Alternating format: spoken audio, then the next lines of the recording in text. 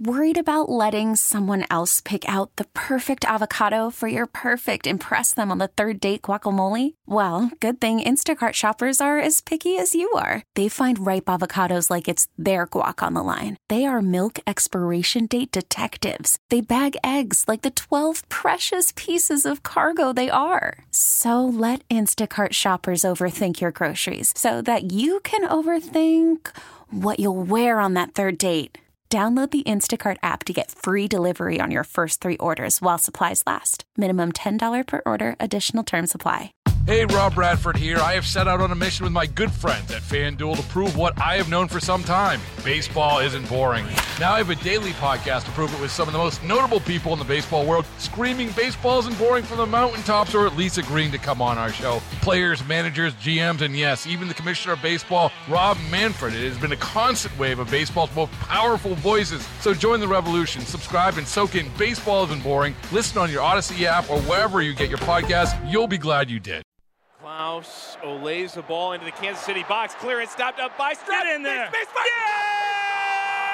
Are you kidding me? 2-0 City leads. That was the game on September 30th where City SC beat Sporting KC 4-1. We're joined now at the Newbold BMW Toyota Sports Desk by Tom Ackerman. But Tom, in the meantime, Sporting KC is playing pretty well. They beat San Jose handily the other day, so I don't think City SC should be overlooking them.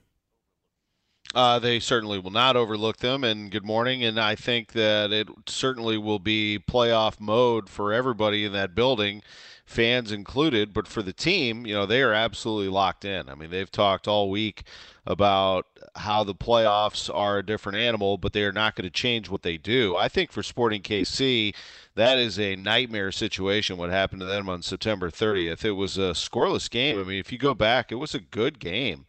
They had previously played LAFC in that stadium and played a scoreless draw with them. This time, a scoreless draw turned into 4-0 in a blink. That was the second goal of 4, where they opened up 4 goals in 12 minutes. And ended up winning the game, as you mentioned, 4-1. The victory, I think, you do have to go back to the game in Kansas that Sporting KC won. So City does win 2 out of 3. And that was part of what really helped City move on to winning this Western Conference. But, yeah, KC's absolutely capable, no doubt about it. So you have to be ready to go for tonight. I think through 34 games in this regular season, City has shown that it is a consistent winner. It's not a fluke. They've been able to win games and win them resoundingly. They've been able to grind out games. They've been able to bounce back from losses. It'll be fascinating to see how they handle the playoffs. You play one game here, then there's a bit of a wait before you go to Kansas, and you'll play on November 5th there at Kansas City. That'll be an afternoon game there. And if you need it, you come back and play at City Park for a 5 o'clock game on November 11th, which is a Saturday. But here we are, Sunday. It's cold. It's wet. It is time to go. It is St. Louis City SC. It's going to be late tonight. I mean, really late. They say 9 o'clock. That actually will be 9:25. Oh, my goodness. The reason for that is, I know, the reason for that is it's on FS1 if you care to watch it on TV and you don't want to use Apple Plus. It actually is on cable. So if you want to catch it on, and Fox does this all the time. They'll announce a 9 o'clock game, and then it doesn't go until the bottom of the hour. So it's going to be a late night. But for those of us that have been following along, it's going to be worth it. We're going to have a good time. Well, let's hope there's not any weather delays. They'll be playing at 4 o'clock in the morning. What do you think Bradley Carnell is telling his team about the playoffs specifically? Patience? What word would you use? I think that you cannot change what you do. So the reason and the formula for success for City has been to be an aggressive playing team and to feast on the other team's mistakes, but you can't make mistakes, obviously, on your side of things. I think Tim Parker will really make sure that doesn't happen and can lead in that way with his teammates. Roman Berkey, of course, is the leader of this team and the captain along with Tim Parker, both of them back there we'll make sure that things are taken care of from that end. But, to feast on mistakes and to let Adeniran and Klaus and the scorers do their thing, I think that that's the key. Wearing teams down is what I think has also been part of this. I think their style, constantly staying on you, eventually wears teams out. Playoffs will be a little different. I mean, the other side's going to be playing with a lot of desperation too. So it's just something to be aware of. But I would implore my team to not change what you do. Don't start going into a different mode and try to protect yourself in that way. Play loose, have fun, embrace it. That's how City has been able to win this entire season. And I might sprinkle in a little, nobody believes that we can do it now, finish the deal kind of thing, just for a little extra motivation, just to give them some edge. Yeah. Because you don't want them walking in there strutting around that they're the number one team. You got to tell them that, yeah, you're the number one team, but people think that that's the end of the line. This is not the end of the line for us. We're here we have not completed our mission, kind of a message, and I think that he will do that. Yeah, and if I had a vote, I would vote him as Coach of the Year probably. Absolutely, and I think he's probably going to win Sports Personality of the Year at the Jack Buck Awards, which is a big honor. The first one was won by Bob Gibson back in 1970. It's given to the number one sports personality in St. Louis, coach, player, whatever, front office, and I think he's going to get it. Roman Berkey's on the ballot too. There's a couple more days for the members of the MAC to vote on that. But that would be huge for him, too. I think it'd be a great St. Louis moment for a guy to just walk into town and come away with the biggest award. I love that stuff. Well, those awards are coming up very soon. Are you hosting that? I'll be hosting that, yeah. That'll be December 5th at the MAC and broadcast live on KMOX, which will be a great place to catch it because it's hard to get in there. The tickets go pretty fast. It's the biggest room at the MAC, but it only holds 300, 350. So it's a fun place, tough ticket, should be great. Well, I know you're a big college basketball guy going to Indiana. What are your expectations for this season? Because that's right upon us. College basketball is coming for local teams like SLU, Billikens, for example. I think SLU has a lot of firepower on the outside. They showed that in their regular season exhibition. I should call it their first exhibition game where they beat Kentucky Wesleyan. There's some good players on the outside that can shoot it. I think we have to be able to see a healthy post presence and see which players are eligible and which players are healthy. And if they can bring some size in, like this freshman Bruce Zhang from China, 7 feet 265, if he can pull down some boards, block some shots to give them a post presence that they quite honestly haven't had. They've been good, but they needed some more size in there. I think, losing Yuri Collins is a big loss, but they do have some scorers on the outside that can make some things happen. I think Mizzou could be a lot of fun. It's kind of the same thing as last year, although an upgrade, I think, overall in terms of expectation, but this same kind of deal. I mean, he's going to have, Dennis Gates will have a whole new set of players. He's going to have some returnees, but I think they'll be playing free, shooting a ton of threes. Losing Kobe Brown though is a big deal. I mean, he's an all-around great player and won them a lot of games last year.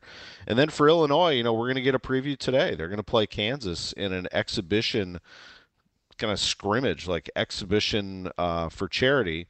I like that college basketball is trying this. We saw this the other day in a couple of good matchups, and continue to watch these teams go head-to-head.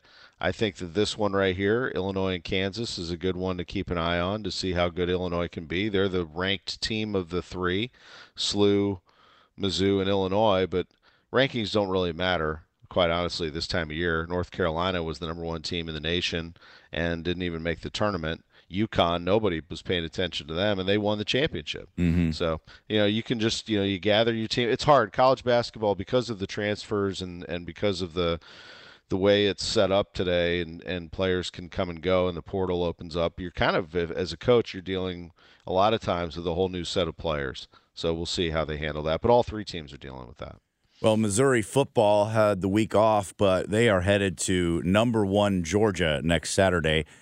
Clearly, Georgia is full of NFL talent, and it's a tall task. But could you see an upset possibility? I don't see an upset in this one. Georgia's just too good of a team. I've not seen the line on this game yet, but I think Georgia's going to be at least a 2-touchdown favorite at home. It'll be a big stage. It's on CBS, and Missouri will come in there having to play the best team in the country, and they are. They're better than Michigan. I think Michigan's good, and Ohio State's really good, but this Georgia team is an absolute beast, too, especially when they play at top level. But if you're Missouri, you can't worry about all that. You got to go in and just have fun with nobody expects you to win. Nobody. Not a soul. Maybe your coach. But other than that, I'm not sure anybody thinks Missouri's going to win. So just go in there and have a good time. Embrace the fact that you get to wear the uniform and play in Athens on a Saturday afternoon against the number 1 team in the country. And by the way, they've hung in there with the best teams, and they've won all of them except for the LSU game, and they've shown that they can score. It's just a matter of can their defense make some stops. But I think Missouri can score even against this really good defense, one of the better defenses in the country in Georgia. They'll have one of the best players on the field in Luther Burden, but the key is that they have great receivers on the outside that can open things up for Burden in the slot. They have a hard-nosed runner in Cody Schrader. They have a smart, accurate quarterback in Brady Cook, who's tough as nails. I think it really comes down to can their defense make plays and not get into some sort of shootout, because Georgia will run you off the field if that's the case. But I think that you just go in there and have fun. Who cares? I mean, no one expects you to win. Go in there and try to pull a shocker. Yeah, the early line I'm seeing is Georgia minus 14.5. So you're right on the nose. I mean, I figured it would be a couple touchdowns, something like that. Yeah. Well, what do you have coming up at 10 o'clock, sports on a Sunday morning? Well, we got a great show. I mean, we're getting ready for City. We got the World Series to talk about. Arizona and Texas are even at a game apiece. We'll hear from John Mozeliak on that at 11:30 and get some of his plans for the upcoming off-season rush. And let me tell you, as soon as this World Series is over, the Cardinals need to get after it, and they know that. He'll go to the GM meetings in a couple of weeks, and then I think you're going to start to hear plenty about what they're doing, poking around in the off-season free agent trade market to try to add pitching.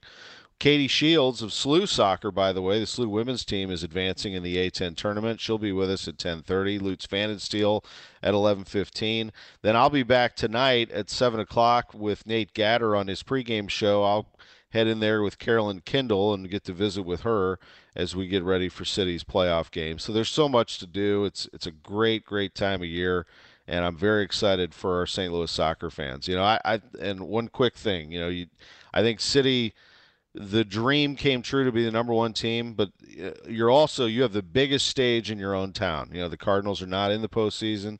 The Blues are kind of struggling out of the gate here. They'll be fine, but it's early in their season. I mean, this is all City right now. They are the talk of the town. When you talk about are you going to the game is at City Park. And so it's going to be a blast tonight. It's going to be loud. It's going to be fun.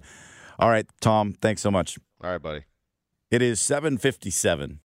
Baseball is in full swing. NBA playoffs are heating up, and your NFL team is gearing up for training camp. Listen to the latest on the teams you love here on the Odyssey app. The biggest sports radio stations in the country, providing unrivaled local coverage of their teams, all in one place. Exclusive interviews with players, coaches, and team executives, streaming live and always available on demand. Stay in the know with your favorite teams right here on the Odyssey app.